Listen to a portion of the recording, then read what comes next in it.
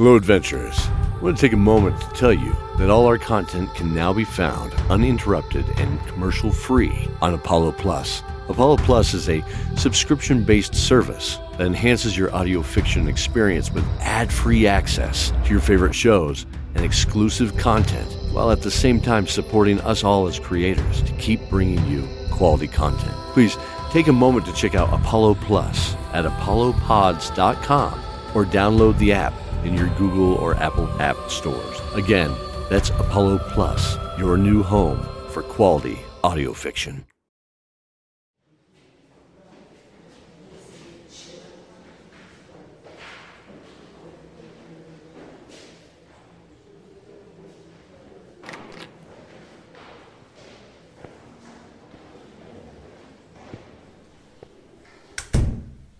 Here it is. You there, Zev, was it? Do you mind handing me that tin lantern? Yeah, that's the one, with a small dent on the side. Thank you. It's still got the flint and steel I left. Let's warm this room up a bit. Can you bring me some of those logs while I set up the tinder? Well, let's kick our legs up in this den and talk a moment. Keldor, you mind starting us off? Oh, not at all, my friend. Thank you for lending your sword arm to the cause. And now with this very important expedition, it will be a few hours before dinner is served, and Zoran has asked me to give a bit of a background here. My guess is he may just want me to tell you a story of how we got here. Well, we have a bit of time now. Let's see here. Where to begin? Darkovnia. Actually, how about after Darkovnia? And of course, after we woke up. Yes. The road back to Bemmel. Dawn of Dragons, Season 3, Episode 1, Shield of Faith. Huh. There's Bemmel. I remember it now. My legs burned slightly from days on the road. My eyes had dust, skin had cracks, and the smell of the horses and, frankly, our unbathed bodies followed close behind. But all that meant nothing to me at that moment. We were together again. The warmth of that realization mixed with the warm fall sun on my face. Greedily my eyes opened and looked for Benedict, the son and heir to my lord and longtime battle brother Lucilius. And his mother Ilona the Fair, as dear to me as a sister would be. Oh, how I wish they could have seen us now. My heart truly soared alongside the path that day. Keldor? Yes, my love? After Garnet Keep fell, we fled to the old country. What became of the Order? I looked at her questioning eyes. Beautiful pools reflecting deep oceans, I remarked. Again, nothing would take me from this cloud today. Well, the knighthood was already clinging to hope, like the sails of a sinking ship when we served it. But you knew that. I headed into Trull, serving justice and, well, actually the coin more often, honestly. Troll. Sophie jumped into the conversation. Didn't blame her, being inquisitive. Smart, too. Just not the best of decision makers. So impulsive. You mean the blood pits? What? Me? I startled her a bit with my response, I could tell. Her eyes, though strong, couldn't hide the hint of the chastised puppy in them. Even saw the faint tremble of the lower lip. We had been slowly making amends after I was frankly called out by her for keeping my past a secret. A secret I was still having issues letting go of. But again, together. We were all together. This conversation was actually welcome. and surprisingly needed. No. No offense taken, dear Sophie. My laughter set her jaw back from the locked tension I had seen on the face of so many other soldiers, other warriors, other friends. Actually, Sophie, I was helping in small deeds over the last 20 or so years. Living town to town. Living by the sword. I saw Elaviv's eyes soften with my words. I feared what she might say, so I continued more earnestly. I turned my back on my vows to the knighthood. After all, Garnet Keep was lost, as were all of you. Benedict's eyes tore into my heart.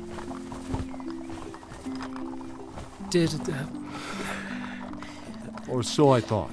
Did you not want to know if we were still alive? Did you not want to seek us out? Did you just Not care? That voice wasn't Sophie. The words may have come from her lips, but it was clear it was definitely Zane. I could hear him in the voice itself. They truly had become one person.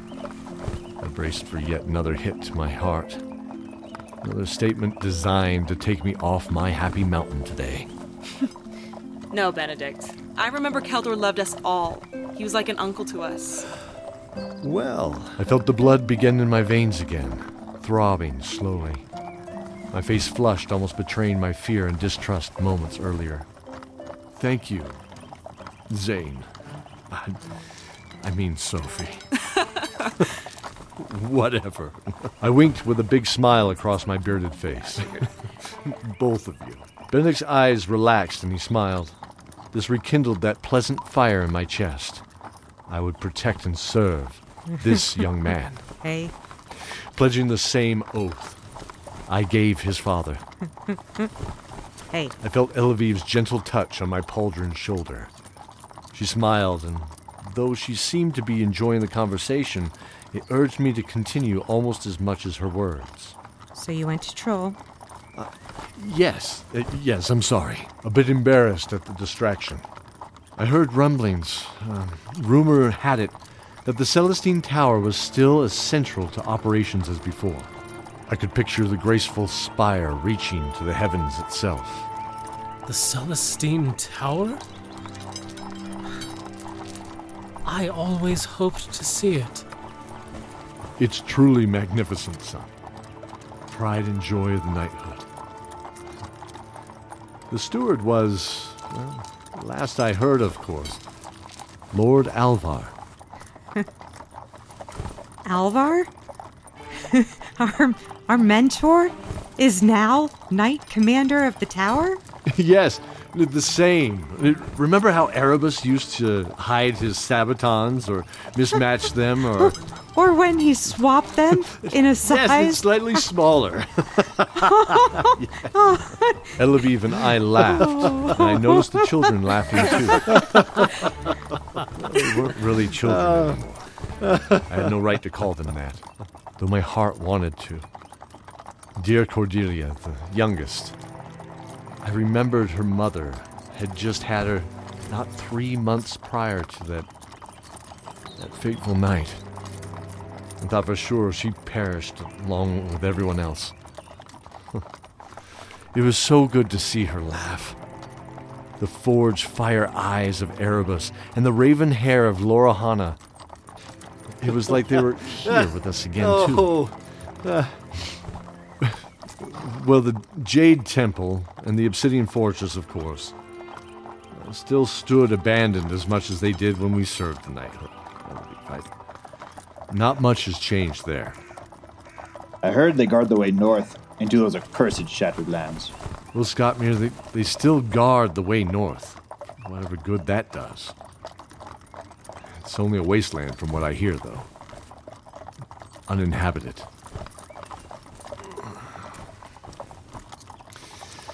There's more life in the ghost stories than actually there. The Jade Temple was always just a ruin to me. But the Obsidian Fortress? That was always menacing. Empty or not. Elaviv then nodded slowly in thought as she processed what I had just said. She, unlike dear Sophie, was not impulsive. That's 4, but I always heard reference to 5. 5? Yeah, you know, the 5 bastions of the Knights will protect forevermore the... Oh, wait. What? Oh, I just want to savor this moment. And what, pray tell, is... I know something you don't. About the Knights. Feels good, doesn't it? Actually, it really does. Got you there. Good one. All right. We all had a good laugh. Oh, even Benedict, once his hurt pride relaxed a little. Honestly, it was good to let Zoran have that victory. After all, the poor boy had Lord Pallas as a father. However much of a father. The man who was dooming the civilized world to enslavement under a dark goddess could be. Well, when the laughter died, I remember Cordelia broke in. Actually, the 5th Bastion is guarded by my order, the Ivory Library. Everyone nodded in understanding as we continued to put our feet in front of the other, down the dusty northern road. As we moved south into Bemel, I floated in happiness alongside my restored family.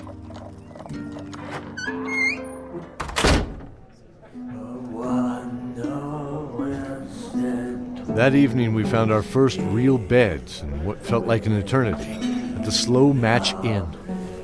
Not the best place in town, but far from the worst.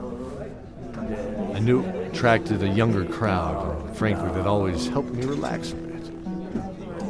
Keldor, why do you think that is? Fine. Because they were unlikely to know me. Everyone had gone to bed pretty early after a dinner of roasted potatoes and flaky baked fish. The lemon and rosemary lingered on our lips. The minstrel that night was intent on playing old ballads. Slow ballads. Not bad, mind you, but nothing energetic enough to really hold the tired attention of most of our group, the younger crowd. One by one, they politely retired to their chambers. Well, all except Scottmere. He simply belched and just walked away in a drunken stupor, I think. Well, finally, just Benedict, Elaviv, and I were sitting at the large table all to ourselves. So tomorrow, we head back to Ellington. What then? Oh, we'll meet with the Duke and explain what we found, I guess.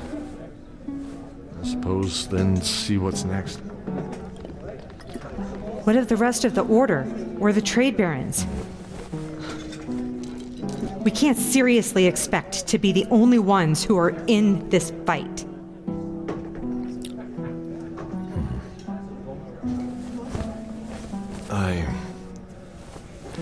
I know of no other supporters yet. Can we reach them? Well, the Order, the Knights, I mean. It's small, but it's not empty, right? Benedict. We've been hiding far away from the Order for so long. Oh, come on. Elaviv's voice pierced through the calm evening, like one of her arrows. I mean, You know well enough we can find others in the Order. You've just been hiding behind that beard for so long, hiding who you really are. The words found their mark as they ripped into my chest. I felt a wave of anger rise, but every retort died on my tongue before escaping my mouth. As I realized none of them would bear any fruit. She was right. She was right. I looked at my blackened armor and faded tunic. My hand went to the beard. A hand bearing the scars of many battles. Proud battles. If you can find him, that man I knew, that Keldor could find any army that believes in this cause.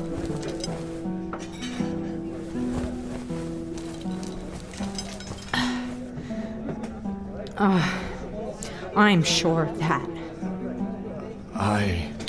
On that note, good night. As she left, my mind beat itself against those brick walls of guilt, and my heart on years of embarrassment and dishonor. The seemingly endless wellspring of anger didn't protect me that night.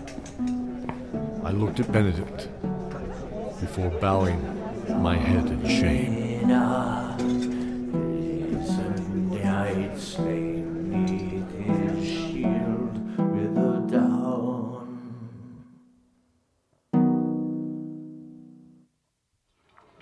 That morning we resupplied basic food provisions and a few luxuries like cured meats and a waxed cheese.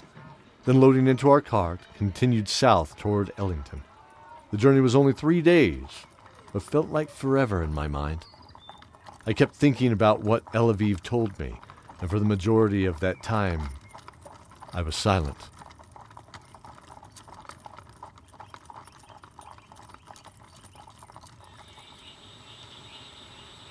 On the last night, we camped out off the road in the grove surrounded by a league's worth of golden maple trees and rosehip bushes. A small creek ran by not too far away before joining up with the river that flowed back through Bemmel on its way to the sea. Once we finished the bit of hardtack and jerky we were snacking on for our last meal, I went to the creek and pondered.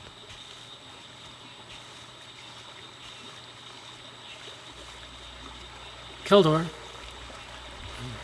are you all right?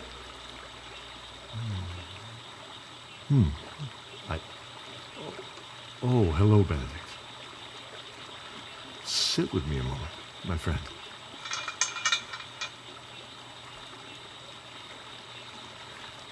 The Night Lord protects us as the maiden holds us. Is that still true? To you, I mean. Yes. That's what is written in the... No, not what is written, my lord. I mean, do you believe it? Yes. That's my problem. See, if you, my young lord, whom I've pledged to, believes it so, why do I not? I remember Benedict paused for a moment thinking, the moonlight off the top of his head reflecting a ring of light like a dim blue crown in his raven black hair. But what do you believe you should be doing? To that, often I wonder what they should be doing. This I saw made Benedict raise an eyebrow, and a smile crossed his lips. Our faith shouldn't be because we believe they will do anything we want, Keldor. He stood up and looked at me, his blue eyes resolute and proud. It is our belief that they will guide us to do what is right. What do they tell you, my friend?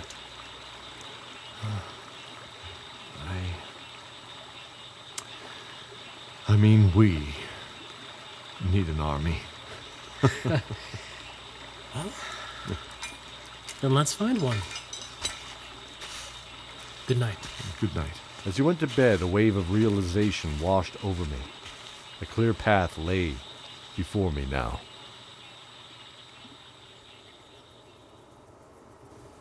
Yeah, that breakfast was pretty good, Elaviv. Oh, you know what? Oh, I missed those eggs. There's not much magic to them, Zoran. You just have to move them quickly and plate them while they still look creamy. Creamy or not, they're better than those beans we had a few days ago. That wasn't my fault. They were not soaked like you said they were. And I anticipated you didn't salt them. How was I supposed to know you were taking it upon yourself to become a world-renowned chef with nothing but salted, dry beans? You always salt the beans when they're dry. Everyone knows that. No, they don't. No? Nope. Oh. Well, I think it was... Eleviv's eyes fell on me. I had just taken a deep breath while bracing myself against the unknown. I was missing from the breakfast that morning, having been up early with my new preparations. I now saw everyone else look back at me with their eyes wide in disbelief. Your beard? Yes, it's gone. You look like you did 25 years ago. And your armor. I'd shaved the beard off, but also polished my armor free of the dull tarnish that I had allowed to make it appear dark and almost black. As a Holy Knight of the Order, I wore a suit of brass to denote the station. It gleamed golden in the morning sun. My cream tunic was scrubbed and bleached. I even had brightened up the faded threads of the embroidery to show the crimson sword and crown of our order prominently over my chest. I looked at my friends in the camp and felt a forgotten fire rekindle in my belly. I saw Benedict smile in silent understanding as we both nodded, now excited to see what lay in store for us in Ellington.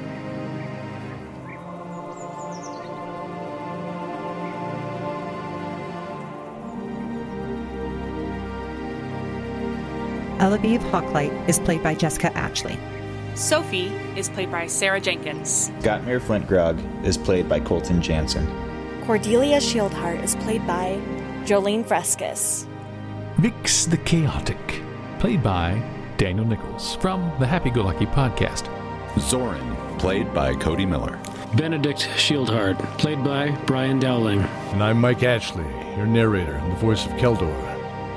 Thanks to our patrons, Haley Munoz, Daniel Nichols, Jolene Fresquez, Brian Dowling, Colin Holmes, Tony Fulmar, and Corey Fouch.